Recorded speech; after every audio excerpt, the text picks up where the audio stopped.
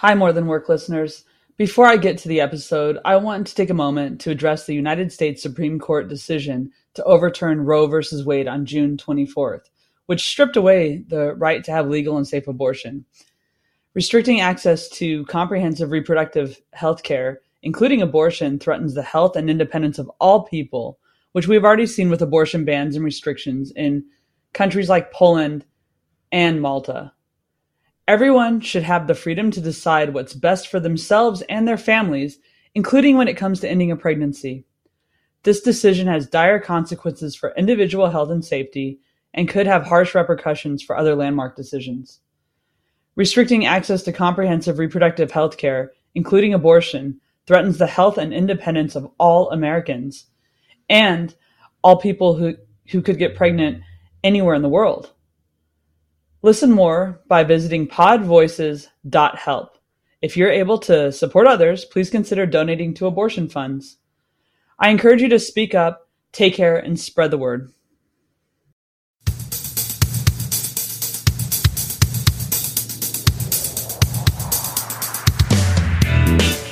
This is More Than Work, the podcast reminding you that your self-worth is made up of more than your job title. Each week, I'll talk to a guest about how they discovered that for themselves. You'll hear about what they did, what they're doing, and who they are. I'm your host, Rabia. I work in IT, perform stand-up comedy, write, volunteer, and, of course, podcast. Thank you for listening. Here we go.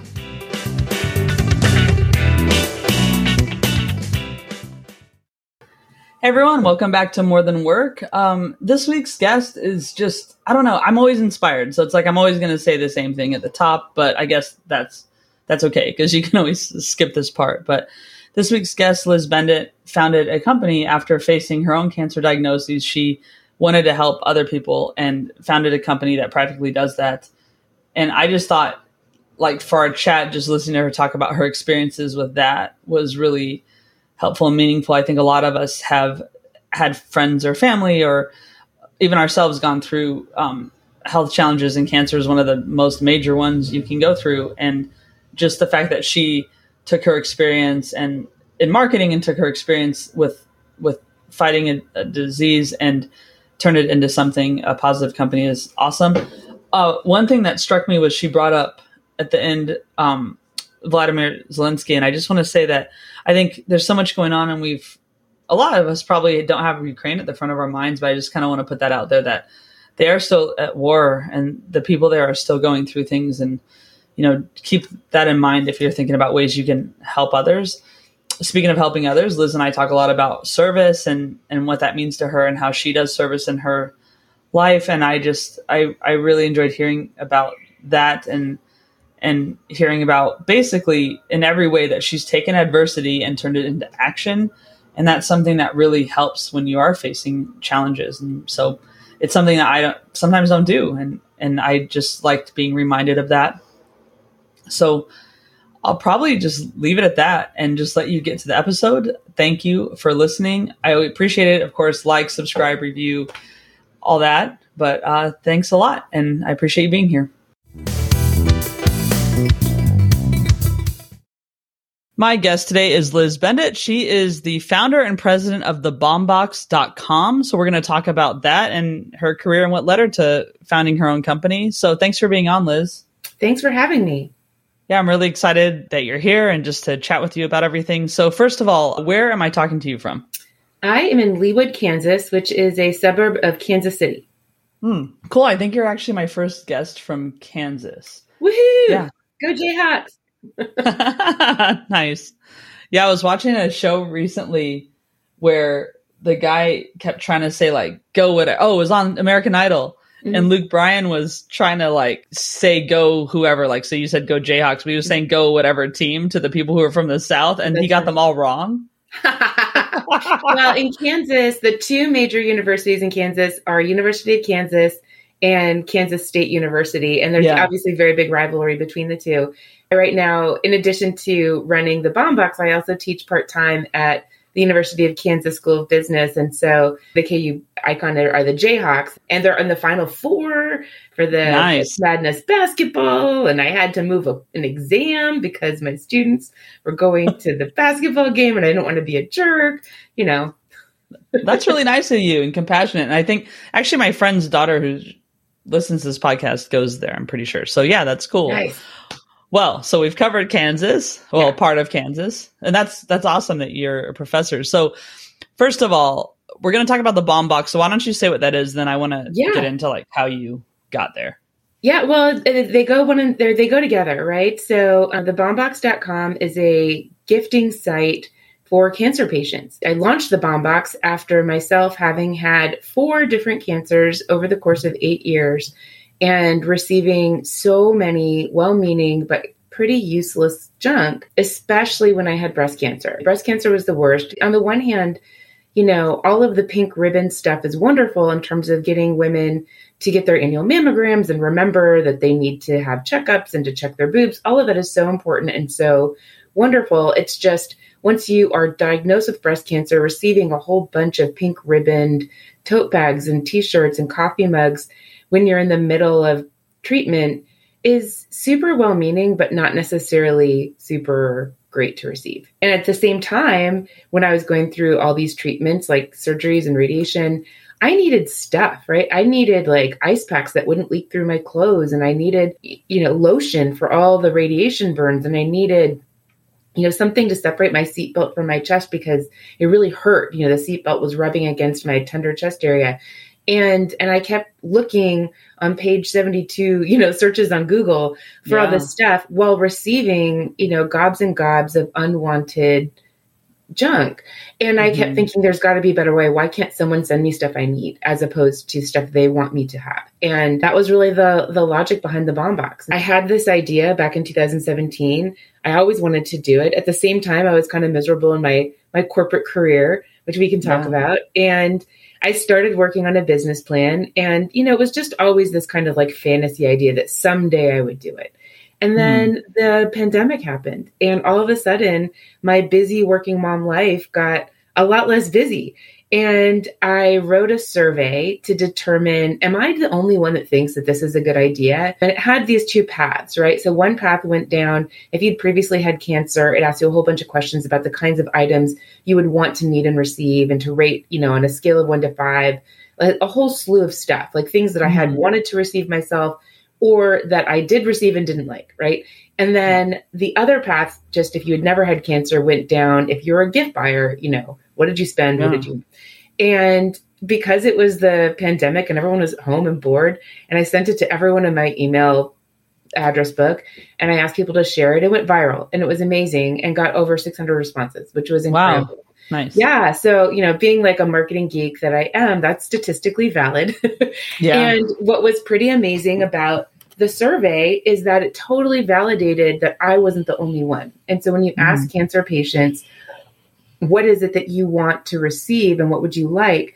The top performing items are all functional. Things that they wanted to receive and needed were lotion, lip balm, ice packs, things that got the absolute worst ratings, the ones that nobody wanted. Number 50, right? Kicking Cancer tote bags, Kicking Cancer coffee mugs, Worry Stones, inspirational poetry books, right? So you could see this trend of functional items being the most wanted and inspirational items is what I would call those things being the least wanted. And then you ask if buyers, what did they buy? Well, they bought mostly food and flowers and then inspirational junk. And so I thought, wow, there's this real disconnect between what do cancer patients need and want versus what are people buying? And that led me to say, okay, this is for realsies and I need to do this. And I took that summer and I made it happen. It was amazing. That's awesome. That's really awesome. And I do think, that makes sense. I mean, I think when people, I very fortunately haven't had cancer, but I've had quite a few friends go through it and my uncle and stuff. And there is that struggle of what do you do and how do you help and what do you buy? And so I'm a gift giver who does like practical gifts. So I'll more want to know, like, what do you need? And I know, like, people do meal trains and stuff like that, which is really, I think, useful, like, if someone has a family to take care of. But then, I can see how, first of all, buying things that just remind the person of what's going on with them. Like, they know already. And obviously their objective is to beat cancer. So getting a tote bag is really, it's well-meaning, but it's hard. Because talking about the Kicking Cancer stuff it's so well-meaning, right? Mm-hmm. It's so well-meaning. Everyone is trying to, like you said, they want to do something. They feel very helpless.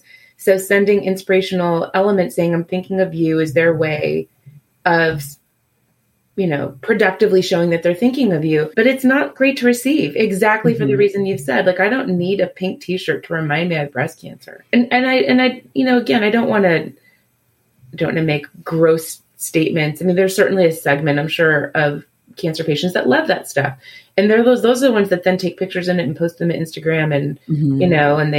And they get a lot of excitement and positive reactions to it. So I'm not suggesting that it's everyone, but no. I will tell you, the research showed the vast majority didn't like that stuff. Yeah. It did not test well.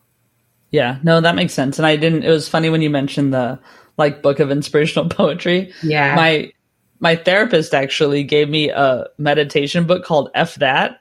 And it was these really funny meditations, that fit me more than other ones. But yeah, I was thinking it was such a perfect gift, but I didn't even think about people get stuff like that. And I know for me, just having some certain health things too, I don't want to always be reminded or always have to reassure people about how bad or how good I feel. It's not helpful. So I just think you creating this company, it's so cool and it's so practical, and I think can help a lot of people just know what to buy. So awesome. Not everyone can just start a company though. And you mentioned having a marketing background. So can you talk a little bit about your career?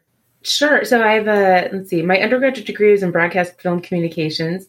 So I like to say my undergraduate degree, I learned to tell a story, right? I learned how to storytell. I worked at Disney for a couple of years and then decided that I was much more interested in the business side of creativity than generating creative content.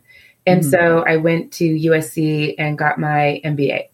And those two, I say I worked on my right brain and my left brain.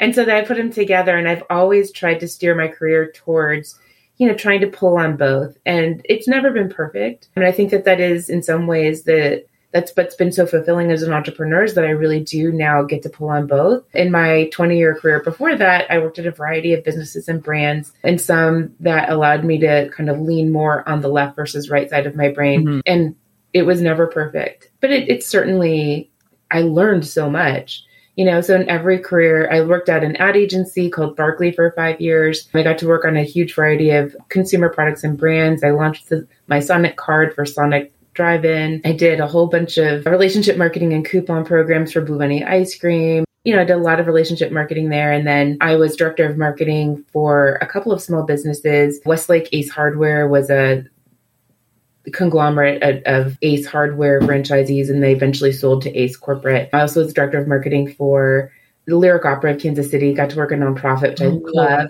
That was probably one of my favorite jobs. Then I went a whole 180 and went to be VP marketing at a commercial manufacturing company because they offered me a lot of money. That was a tough one. That one was, I learned the lesson that working in an environment of people where you don't necessarily fit in the corporate culture, no matter how much money, it's not worth it. Yeah, I had one of those. Yeah. That was a rough one. Although I made a lot of money, it was helpful.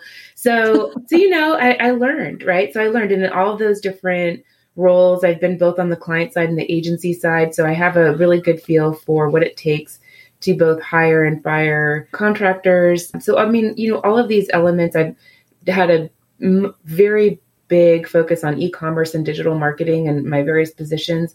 So I learned. And so my corporate career really, I think to a certain extent, has given me a perfect platform to train me to be a direct-to-consumer online e-commerce retail store owner. But I certainly don't think I could have done it 10 years ago, right? So I think that everything kind of happens for a reason. The moons aligned in just the right way for me.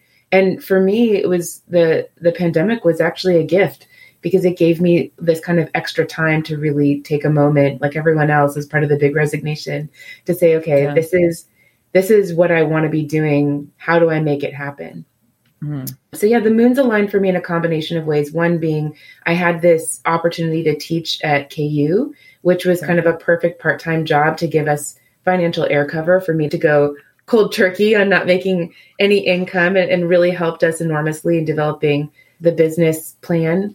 So I planned to go salary free for 2 years and can do so comfortably because I also, teach part-time at KU, which is, by the way, super fun. And I get a ton from being part of that community, and my students keep me young. And I even have one as an intern this semester, which has really been fantastic. So that, helped me a lot. And then also, of course, I have 2 teenage kids that are very high demand and required to be driven all sorts of places. And my ability to launch a business also aligned with our ability to eliminate childcare. Yeah. My daughter is now 16 and can drive my son places. And so all of a sudden that has opened up a lot of opportunities. So again, it wasn't just the one thing, right? It was a little bit of everything pulled together to make this doable for our family.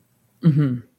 Yeah, definitely. And it just sounds like you're right. Things just aligned. And so as far as the job you left, had you thought about leaving prior to that? I think that, if I go back 10 years, I've been obsessed with Shark Tank, right? I've loved the idea, right, of being an entrepreneur, but it seemed so far-fetched given my personal responsibilities to my family, right? Right. We are a 2-income family, and my kids both play very expensive club sports. I'm not going to tell you. It's a lot. Volleyball and tennis. Didn't think anything could be more expensive than club volleyball. I was wrong. Tennis is worse. And they travel for their sports. And our financial responsibilities were such that the idea of being a rogue entrepreneur was more of like a pipe dream. But especially in 2017, when I was going through breast cancer treatment, thinking this is crazy, there has to be a better way. And then the following years where I became more and more miserable in that particular job, then the idea became more of a potential reality. Like I really, really wanted to pursue it. And so somewhere around 2019 was when my husband and I sat down and said, what would it take? Because he saw how unhappy I was in my career and unfulfilled and frustrated. So then we started talking about what would it take for us to be a 1-income family, and what would we have to do and eliminate and save. And that was when we started planning for it. And so the plan always was actually for me to quit and start my entrepreneur career in the spring of 2020, because that would align with when we could eliminate the cost of childcare, the driving and all that. And so the pandemic happened for me at exactly the right time, because we had already planned, do you know what I mean? For me to go rogue at that point, we had saved the money, we had a financial plan. And then the KU thing dropped in my lap, which was amazing. So that's given us just incredible air cover. So to answer your question, it was a gradual process. I've been wanting to work for myself for a long, long time. And it started, but I didn't have any great idea, right? That starts with, what are you going to do? Right. The idea, other than being a marketing consultant, which didn't appeal to me, I just didn't have any business idea. And it wasn't until I went through my, my breast cancer experience that the idea collided with my desire to be an entrepreneur. If that makes sense. Yeah, it absolutely does. And and you mentioned Shark Tank. And so just to go off topic of you for a minute, but sometimes on Shark Tank, you'll hear about these people who have taken all these loans and they're in incredible debt. And it's wild to me, because I'm just like, how has your spouse not really left at this point? So my spouse is amazing. I'm so unbelievably lucky. We are a team. We were talking before you started recording how I follow a lot of different breast cancer communities.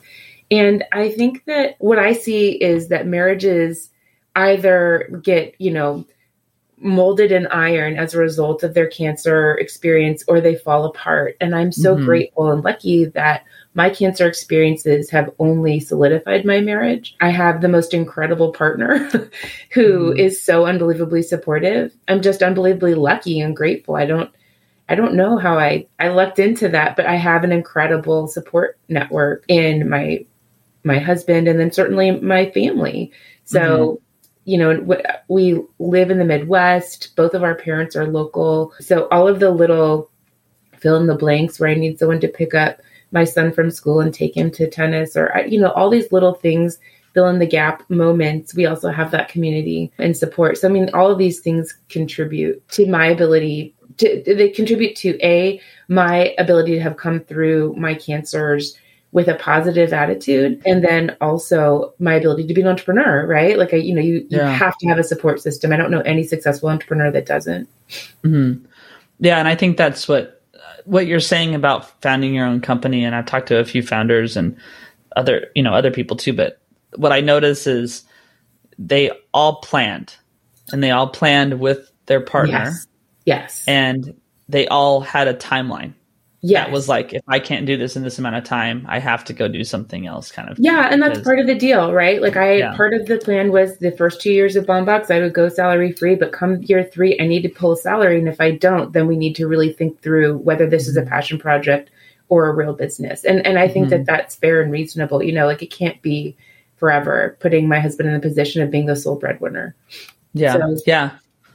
And that shows a partnership, like, people say partner, but it shows that it is a partner, not just someone totally. you've lived with for many years and that's you're married to or whatever. So as far as, I guess, looking at your company, and you worked in a wide variety of things before. And I think like working in marketing, right? You got a perspective of different parts of the business. I think there's a few jobs where you get a perspective of different parts of the business, and one is marketing for sure. So as far as just creating your products and your product set and stuff, and you're picking out the goods and probably testing them. And how's that process been for you? I mean, just being a merchandiser really is what you've had to do. Yeah. Well, so a couple of things. I mean, you take things from different jobs, right? So I do remember going back all the way. My first job out of grad school was working at Hallmark.com.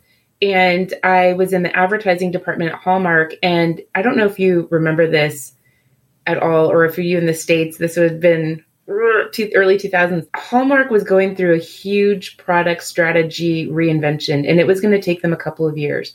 So they were relying on the promotions team to come up with one-offy promotional products that could be quick manufactured and get people into stores to buy cards while they were reinventing the product line. And this was at the time when the Beanie Babies were being retired, and that was what they needed to replace. And they weren't going to do that overnight. And so I learned a ton about product testing through that process. And that is how Hallmark came up with the Kiss Kiss bears. I don't know if you remember these, but these were like little teddy bears with little magnets in their lips. And then you would smoosh them together and they would kiss each, and the magnets would touch and they would be kissy bears. And they were like a huge hit. And they weren't a hit out of nothing. They were tested. They knew that they were a hit before they went and invested in a bunch of plush toys with magnets in their lips. And of course, because Valentine's Day is the number one holiday for Hallmark. So when you start with that, so that has always stuck with me, watching a promotional product become a hit and the process that they used to test and the target and how they did that testing. At the time, it was really new to do it all online instead of doing it in like physical facilities. And it worked really well. And it was a really great validation of internet survey functionality, which again, 22 years ago, it was new. So you kind of start with that. And then you move forward to different jobs where, so at Hallmark, I had a position that was very marketing communications heavy. I managed email marketing and like I said, part of this market research element, but I knew nothing about business operations until I went to work for smaller businesses. And so, for example, when I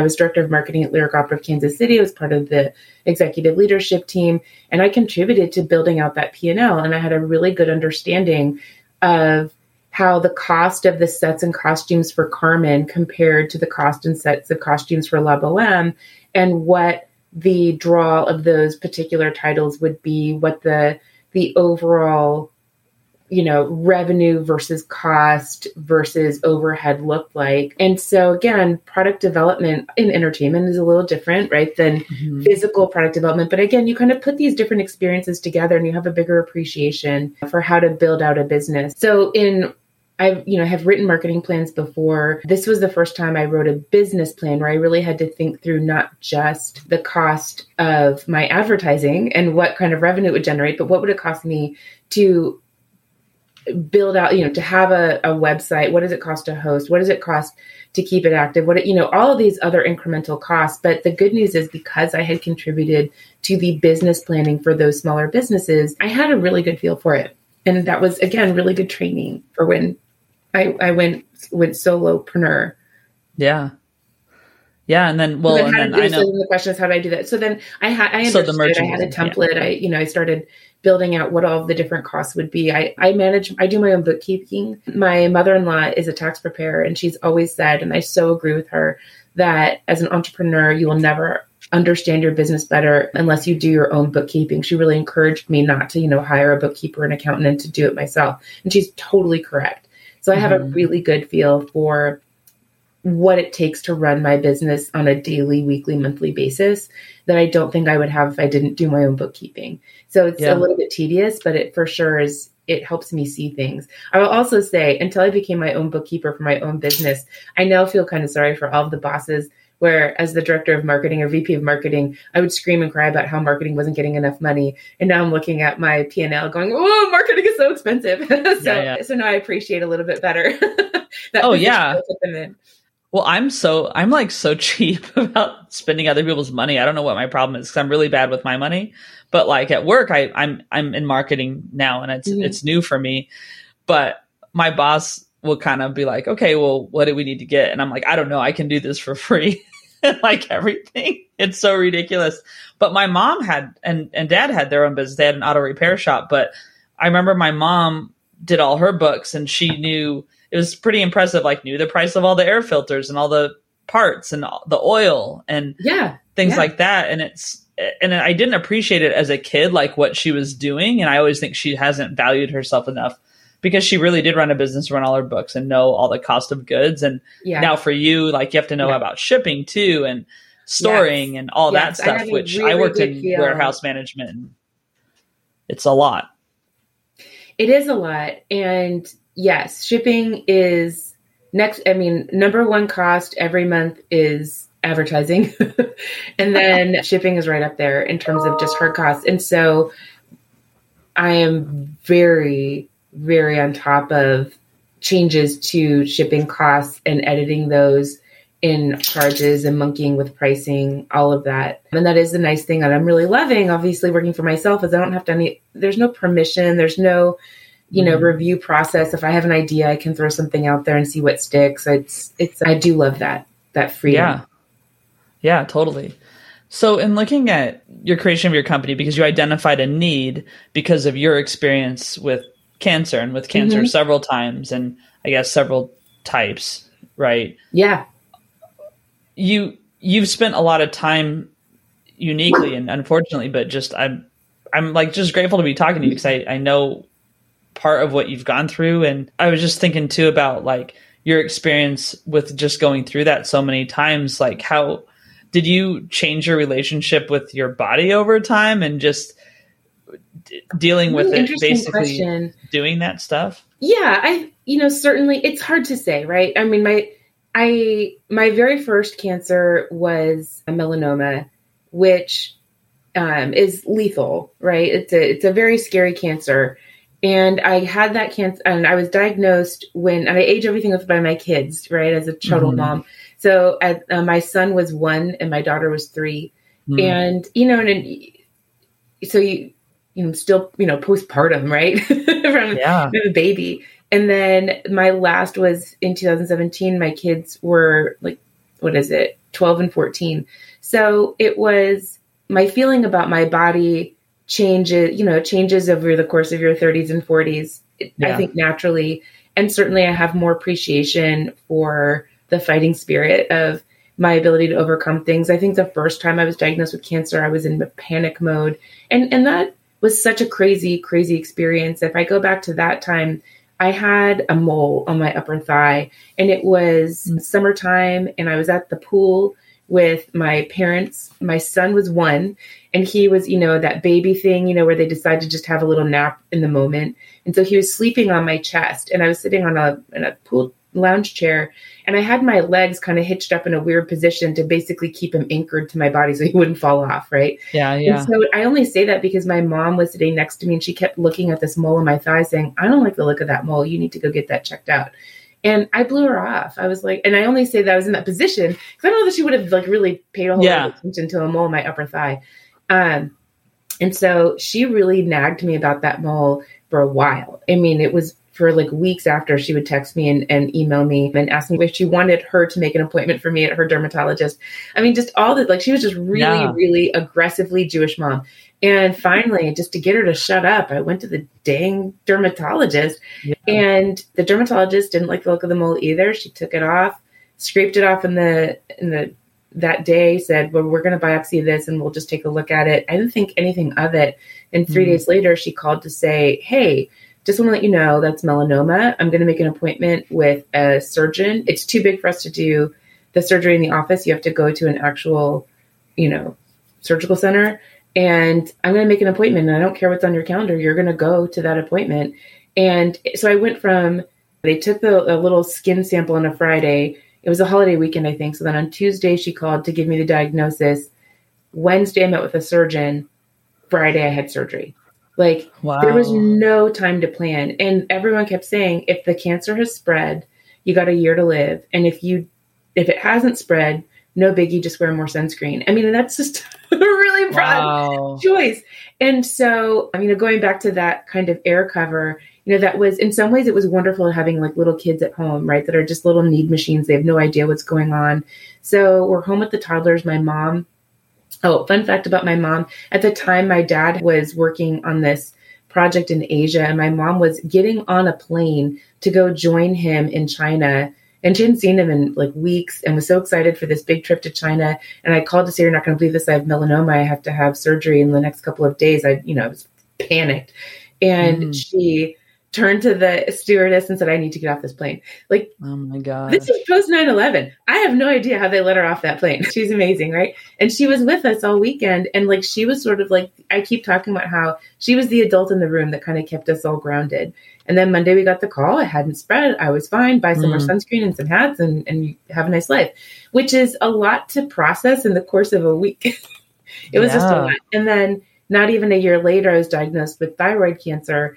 And that one at the time, again, it was the whole 180 where they said, well, it's a really slow moving cancer and we want you to do all this like super long list of labs before you get into surgery. So we're going to schedule your surgery for like 6 to 8 weeks from now, but go ahead and knock out these labs before then. And at the time I was so panicked, like I have cancer in my body. Don't you want to get it out immediately? Isn't my surgery Friday? And they were like, no, you're good. It's fine. And at the time, it stressed me out that I had to wait. And now in retrospect, it was a gift. Like that time was great. It gave me time to plan. I had childcare in place. In my job before that, I had to like drop out of everything I was doing to go have surgery. That was craziness. Whereas being able to plan for it was lovely. It was a gift, even though it was very stressful at the time. And then unfortunately, I had a really, really rare side effect as a result of that surgery, which landed me in the hospital for an extra 2.5 weeks. Wow. Which was not fun. I don't recommend it. 0 out of 10. Do not recommend. And eventually kind of got my health back on track. And I think, so you ask about how I think about cancer and my health. That year after having thyroid surgery was the hardest physically for me. I had this really rare side effect that made me hypocalcemic, which means that my body doesn't process calcium like a normal human. And so what would happen is I would get low on calcium, and then you need calcium in your bloodstream to process motor function and muscle function. And so what happens is if you go into some variation of hypocalcemic shock, then your muscles stop working and eventually it gets to your heart stops pumping and you die. And so my calcium would just drop and I would start feeling tingles and numbness in my hands and my lips and my face. And that would be a sign that I needed to get to the ER to get IV calcium. But it's so rare that I would have to explain this over and over and over again to the ER tech saying, I need IV calcium. I know what I need. You have about an hour. Let's get the calcium going.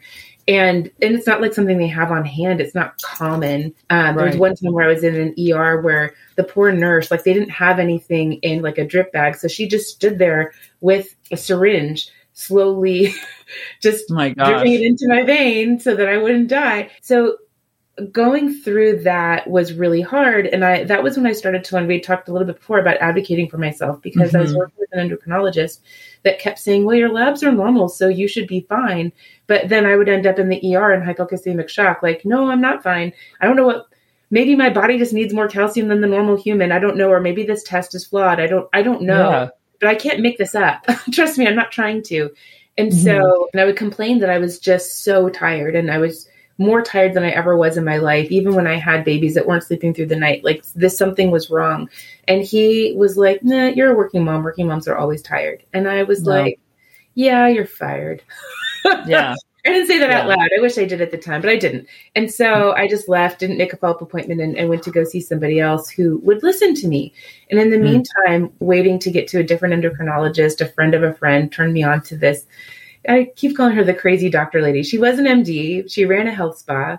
She was one of those early med spa folks that was using, Botox to help migraine patients, which I think has become a more common cure. But at the time, it's 10 years ago, much, much more controversial and not common. And so she looked at my labs and said, I feel like you're behaving like someone that might be celiac. Why don't you drop gluten? See what happens. And I dropped gluten, and she put me on this, in a low carb, high protein diet, a bunch of other nutritional supplements. And within 6 weeks, I had dropped 15 pounds. I felt like I woke up. I wasn't so tired all the time. I eventually got to an endocrinologist that adjusted my meds, gave me a totally different mix of things to kind of solve for this calcium deficit. And I haven't been in hypocalcemic shock since. And so I think that whole process of learning to listen to my body and advocate for myself was hugely formative as I got into my final 2 cancer diagnoses. So my third one was when I had basal cell skin cancer on my nose, which is really not lethal, not a big deal. The problem was, of course, it was just big enough on my nose that they needed to take off, and it required plastic surgery to cover the hole in my nose so I would have skin covering my nose. Yeah. You can't really tell in this video because it's not really good, but I have a lot of freckles. And so normally what they do in this situation is they would take skin from somebody's neck and then kind of use that to patch the hole in the nose. But because of my freckle pattern, that wouldn't work. It would just look like I had a big old blotch, in my nose. So I learned right through this whole process, okay, this isn't lethal. I have a hot set to figure out what I want to do. And so I went to the plastic surgeon, to get to discuss what the options were. This original plastic surgeon wanted to create a scar where he would start from the inside. I'm putting my finger like on the inside of my eye line and then cut all along my cheek line all the way down to my chin, and then use that to somehow kind of jerry-rig the skin to cover up the nose section that would needed to be cut off. And so I said, so I'm going to have a scar running from my eye to my chin. And yes, that was what he wanted to do. And I was like, well, gosh, I'm in my 30s and I don't want to be super vain, but I don't want to be Scarface. Like, that really sucks. Like that. Yeah. Well, it seems unnecessary. Another plastic surgeon, see if there's another alternative. And so I asked around and I used my network, and I found the plastic surgeon in my area who was quote unquote great with faces. And he had a totally different surgery where he would cut along the shadow line of my nose, and that it was a crazy surgery. It was bananas. It was a 2-part surgery where the first time they would cut along the nose, they would get rid of this cancer. And then he did this crazy thing where he stretched out the skin. So he separated the skin between my face and my cheekbones. Like, when you're like putting, like stuffing a turkey or a chicken, you're putting inside. That's what they were doing to my face. And I was awake for it. Do not recommend it. Oh my gosh. And then you hang out and you wait a week and let the skin just loosen up and then go back to have it all closed up. And in this process, you walk out without a scar. And so it was a miserable medical treatment to go through, but I chose it. And I chose it knowing that this was what was going to save me from being Scarface for the rest of my life. And so knowing that this was the resolution that I chose and that I wanted made all the difference in kind of dealing with walking around with an open wound on my face and the misery of that surgery, because now I don't look like a Scarface, right? You can't tell. Yeah. I mean, you really can't. Yeah. He was really amazing. And when it's time to fix any kind of droops, like, I'll be calling Frank Ranick. He was really good. So you learn, right? So all this process is learning. And then with my breast cancer, in some ways, it was the same thing, where trying to decide whether to get a mastectomy or a lumpectomy, trying to decide whether I was going to do radiation or, tamoxifen, all these things to me are a conversation, right? I met with a couple different doctors and have learned now that I like to work with doctors who are open to a conversation about the options and puts and takes of each option. I don't respond well to medical dictators. And I don't know that I would have known that or known that I could interview doctors for as much a personality mesh as a medical opinion as I did 10 years ago when I first started. And so in some ways, I'm really grateful for all my other cancers because they helped me navigate the breast cancer, which in some ways was the most complicated, with more confidence. And I did take my time to look at all the different treatment plans. I mean, one of the things that I learned through this whole breast cancer treatment element is that so many of the long-term studies are a blend of women between the ages of 35 and 80. And I wanted to look at studies and outcomes for premenopausal women because I think that is a different lifespan, right? And that's a different question than the older community. And those are more new and more nuanced. And so doctors willing to have that conversation with me and entertain my need for information were the people I wanted to work with and chose to work with. And to this day, I'm really grateful. I think that I came out of it not feeling like my body is broken, which I think would be very easy to feel. Instead, I'm really feel like, man, I'm a warrior, right? Like I survived all this stuff. I'm forged in iron. I'm good. Yeah. I mean, and I haven't gone through that, but just observing different people going through it and different outcomes. And just also knowing for myself, like just hearing you say about the gluten thing and, just with me getting diagnosed with celiac, it took years and it took me having to say, no, it's not because I'm a woman and my period. It's not that right? Because I was iron deficient and with my weight, it didn't make any sense. And what I eat did not make any sense. And so then they were like, oh, we need to do a hysterectomy. And it's like, what are you talking about? Like, and so then it was just a simple blood test I found out about that said, oh yeah, you have this protein that indicates that you're probably, at least intolerant of gluten, and then an endoscopy, which was very easy as a procedure, in and out of the hospital in like an hour. And then it's like, oh, you have celiac, so just stop eating gluten. And then, it changed my life. It changed my mental health and everything, So to me, it's just, I think it's great that you were able to figure out how to be your own advocate. And I think so many people don't do that because of how the medical system, I mean, especially in the States, is set up. It also even here. It is. And I will say really hard the other thing that is, and I say this with humility, the reason I was able to navigate and be my own advocate was because I threw a lot of money at it. And I am so unbelievably lucky that we could afford to do that. So many other patients don't have that flexibility. And that's what's so frustrating, certainly. Yeah, especially in the States. Yeah. Yeah. Yeah. And even here, I mean, just trying to do certain things. I mean, it's really lucky in the sense that if you have a condition or something that they can handle, fine. But if it's something too much or you want different opinions, it's really hard to do. So that is a good point that there's a part of that too. There's a cost. There's a cost to all this stuff. It's not necessarily covered by insurance and even things covered by insurance you have to fight for. So advocating for oneself does not ever end. Yeah. That's true. And it's in other situations too, not just with medical, but that's a big one. Yes. I think to a certain extent, learning to advocate for myself medically has also taught me to advocate in other ways. Like, okay, throw your critical analysis hat on. Does this make sense to you? Does it pass the sniff test? It doesn't? Well, then let's just ask. Let's just, let's just see if there's another alternative. 100%. So besides the business, and I think even you starting that kind of parallels to that question of like, what would be most helpful to someone, right? And it really does. So besides that and your work at the University of Kansas School of Business, you also are involved in some community work as well, right? I am. My first I've always been, on the PTA and whatever, involved in my kids' schools. But my very first foray into political advocacy and in just becoming more involved in my community started in 2016. I was working at Lyric Opera of Kansas City, a nonprofit arts organization. I'm sure you can imagine very liberal-minded individuals that worked there. And we were all really devastated after Trump won the election in 2016. We were just... I mean, everyone, it was the funniest thing. Everyone wore black to the office the next day. It was just, without planning it, it just happened. At the time, some issues started popping up locally. I started really focusing on this whole concept of, think globally, act locally. And a connection from the opera was getting more and more incensed about this very particular issue in our elementary schools or in our school district. Do you remember the safety pin issue post-Trump? Way back in 2016, there were many, many minority communities that were very stressed about Trump winning the election because he had come across as very, racist and terrible. And yes. Which I don't think was totally wrong. And so a lot of teachers and people in the community were wearing safety pins to show that they were a safe person. Yes. And the superintendent of our local schools told teachers they weren't allowed to wear safety pins because that was a political message of some sort.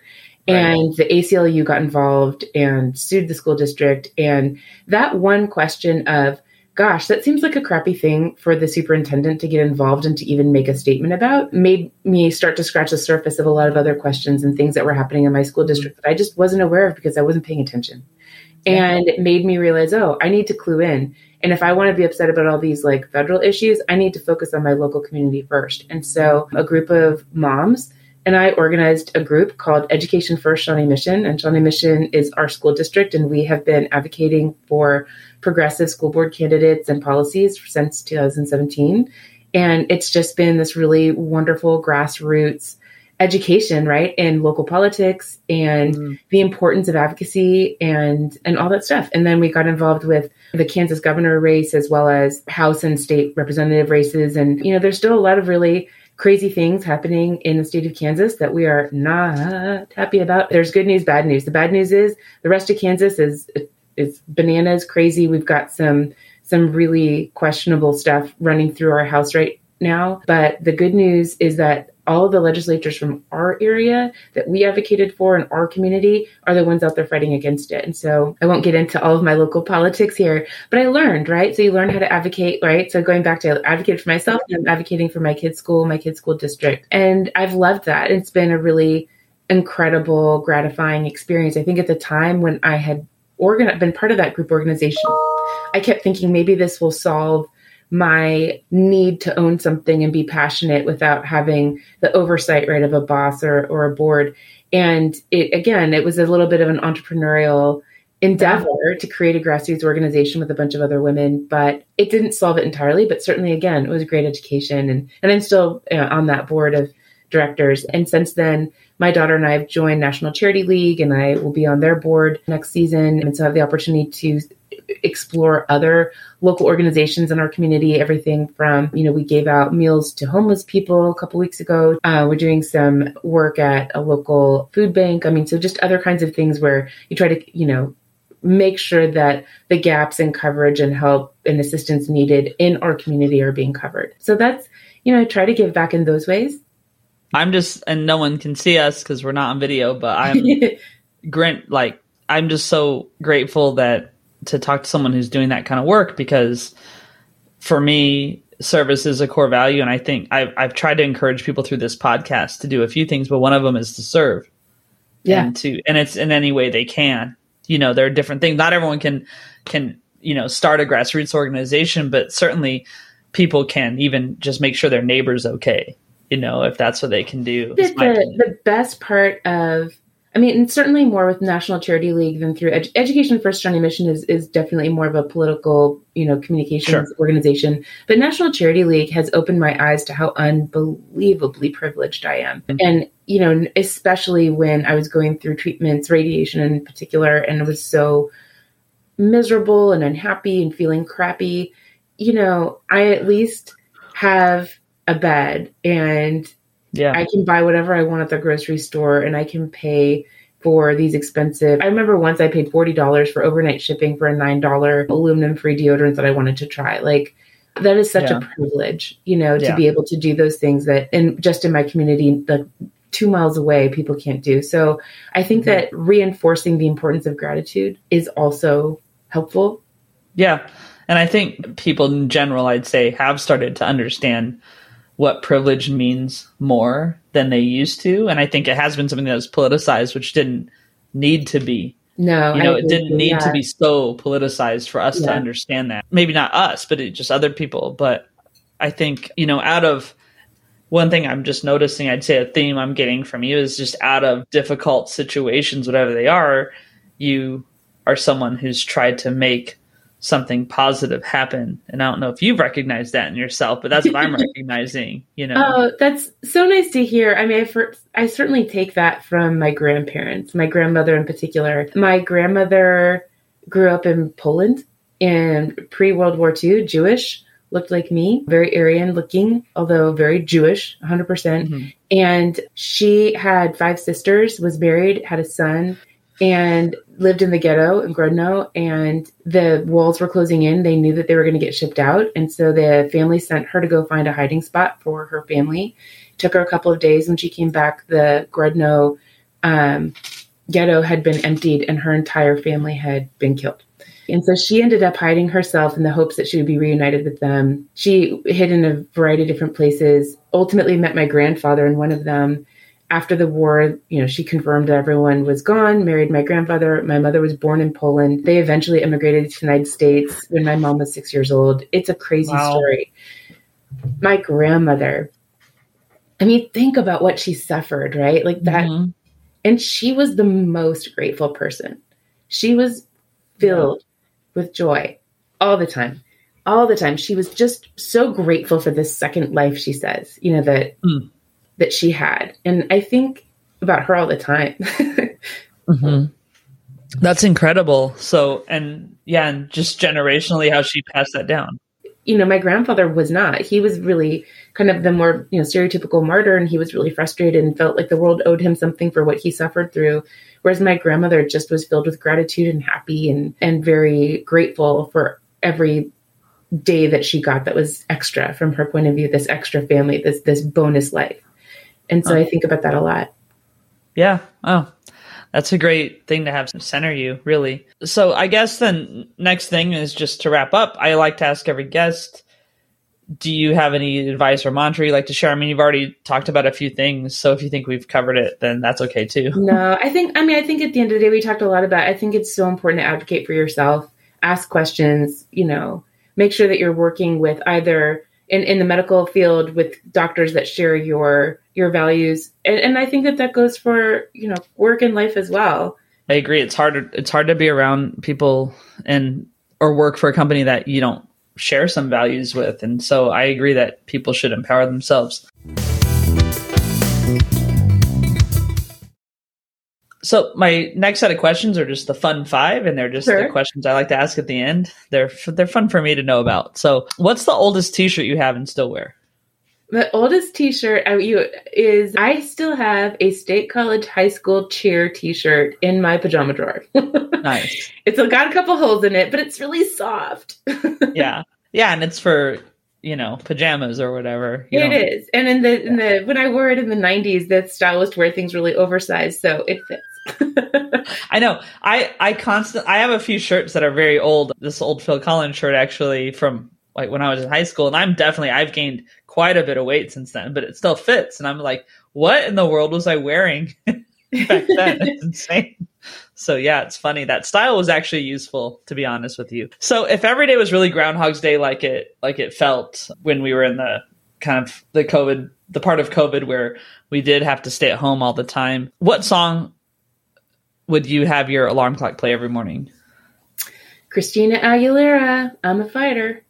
Nice. Was that your song basically for a lot of things? It's like my mantra. Amazing. Nice. All right. Coffee or tea or neither? Coffee. Addicted. I will not give it up. I have reflux. Don't care. I will take medicine. I need coffee. Nice. Do you have any particular way you like your coffee? We, for our 19th wedding anniversary, bought this super fancy, pretty fantastic coffee machine, and it makes Americanos and lattes and macchiatos, and it's the most awesome thing I've ever, and it grinds the beans, and it was the biggest splurge I've ever, and I love it. Nice. That's awesome. That's good. So can you think of a time that you laughed so hard you cried, or just something that makes you crack up? I just always like to know what cracks people up. Well, my husband we got our dog back in 2015, and he'd never had a pet growing up. He had birds, which that doesn't count. So he is always just so fascinated by dog behavior. So for sure, our dog's various grunts and sounds and whale noises and behaviors are always funny to us. But now he's obsessed with various dog videos, like people on TikTok and Instagram. And so he's currently obsessed with this, this Clarence the dog category videos, and they are really funny. I don't know what to tell you. They're stupid. Every day he sends me a new dog video of some stupid silly dog video. I think they're the videos that he wishes he could come up with because our dog is also ridiculous. But yeah, but I don't know how people do it because they do come up with these things and they get all these likes and views and stuff. And because dogs are funny. I tried to interview my sister's dog on this podcast, and it was. I'll send it to you just in case you guys like it because it didn't get many views. Yeah, I was bummed, to be honest. All right. And the last one, who inspires you right now? Well, I mean, right now, I don't know about you, but I am obsessed with all the news and whatnot coming out of Ukraine. I think Zelensky is incredible. I am constantly hopeful that we get a good resolution for Ukraine that doesn't involve them being overtaken by Russia. I think his leadership is just inspired and fascinating. It is, and definitely share that hope as well. So if people want to find the Bomb Box or you, where should they go? The Bomb, BALMBOX.com. And we're on Facebook and Instagram and Twitter and LinkedIn, and always start with the website, www.thebomb.com. Awesome. All right, Liz. Well, it's been great to talk to you. Thanks so much for being on More Than Work. Thank you for having me. This is great. Thanks for listening. You can learn more about the guest and what was talked about in the show notes. Joe Maffia created the music you're listening to. You can find him on Spotify at Joe, Maffia. Rob Metke does all the design, for which I am so grateful. You can find him online by searching Rob, Metke. Please leave a review if you like the show, and get in touch if you have feedback or guest ideas. The pod is on all the social channels at More Than Work Pod or at Rabia Comedy on TikTok, and the website is morethanworkpod.com. While being kind to others, don't forget to be kind to yourself.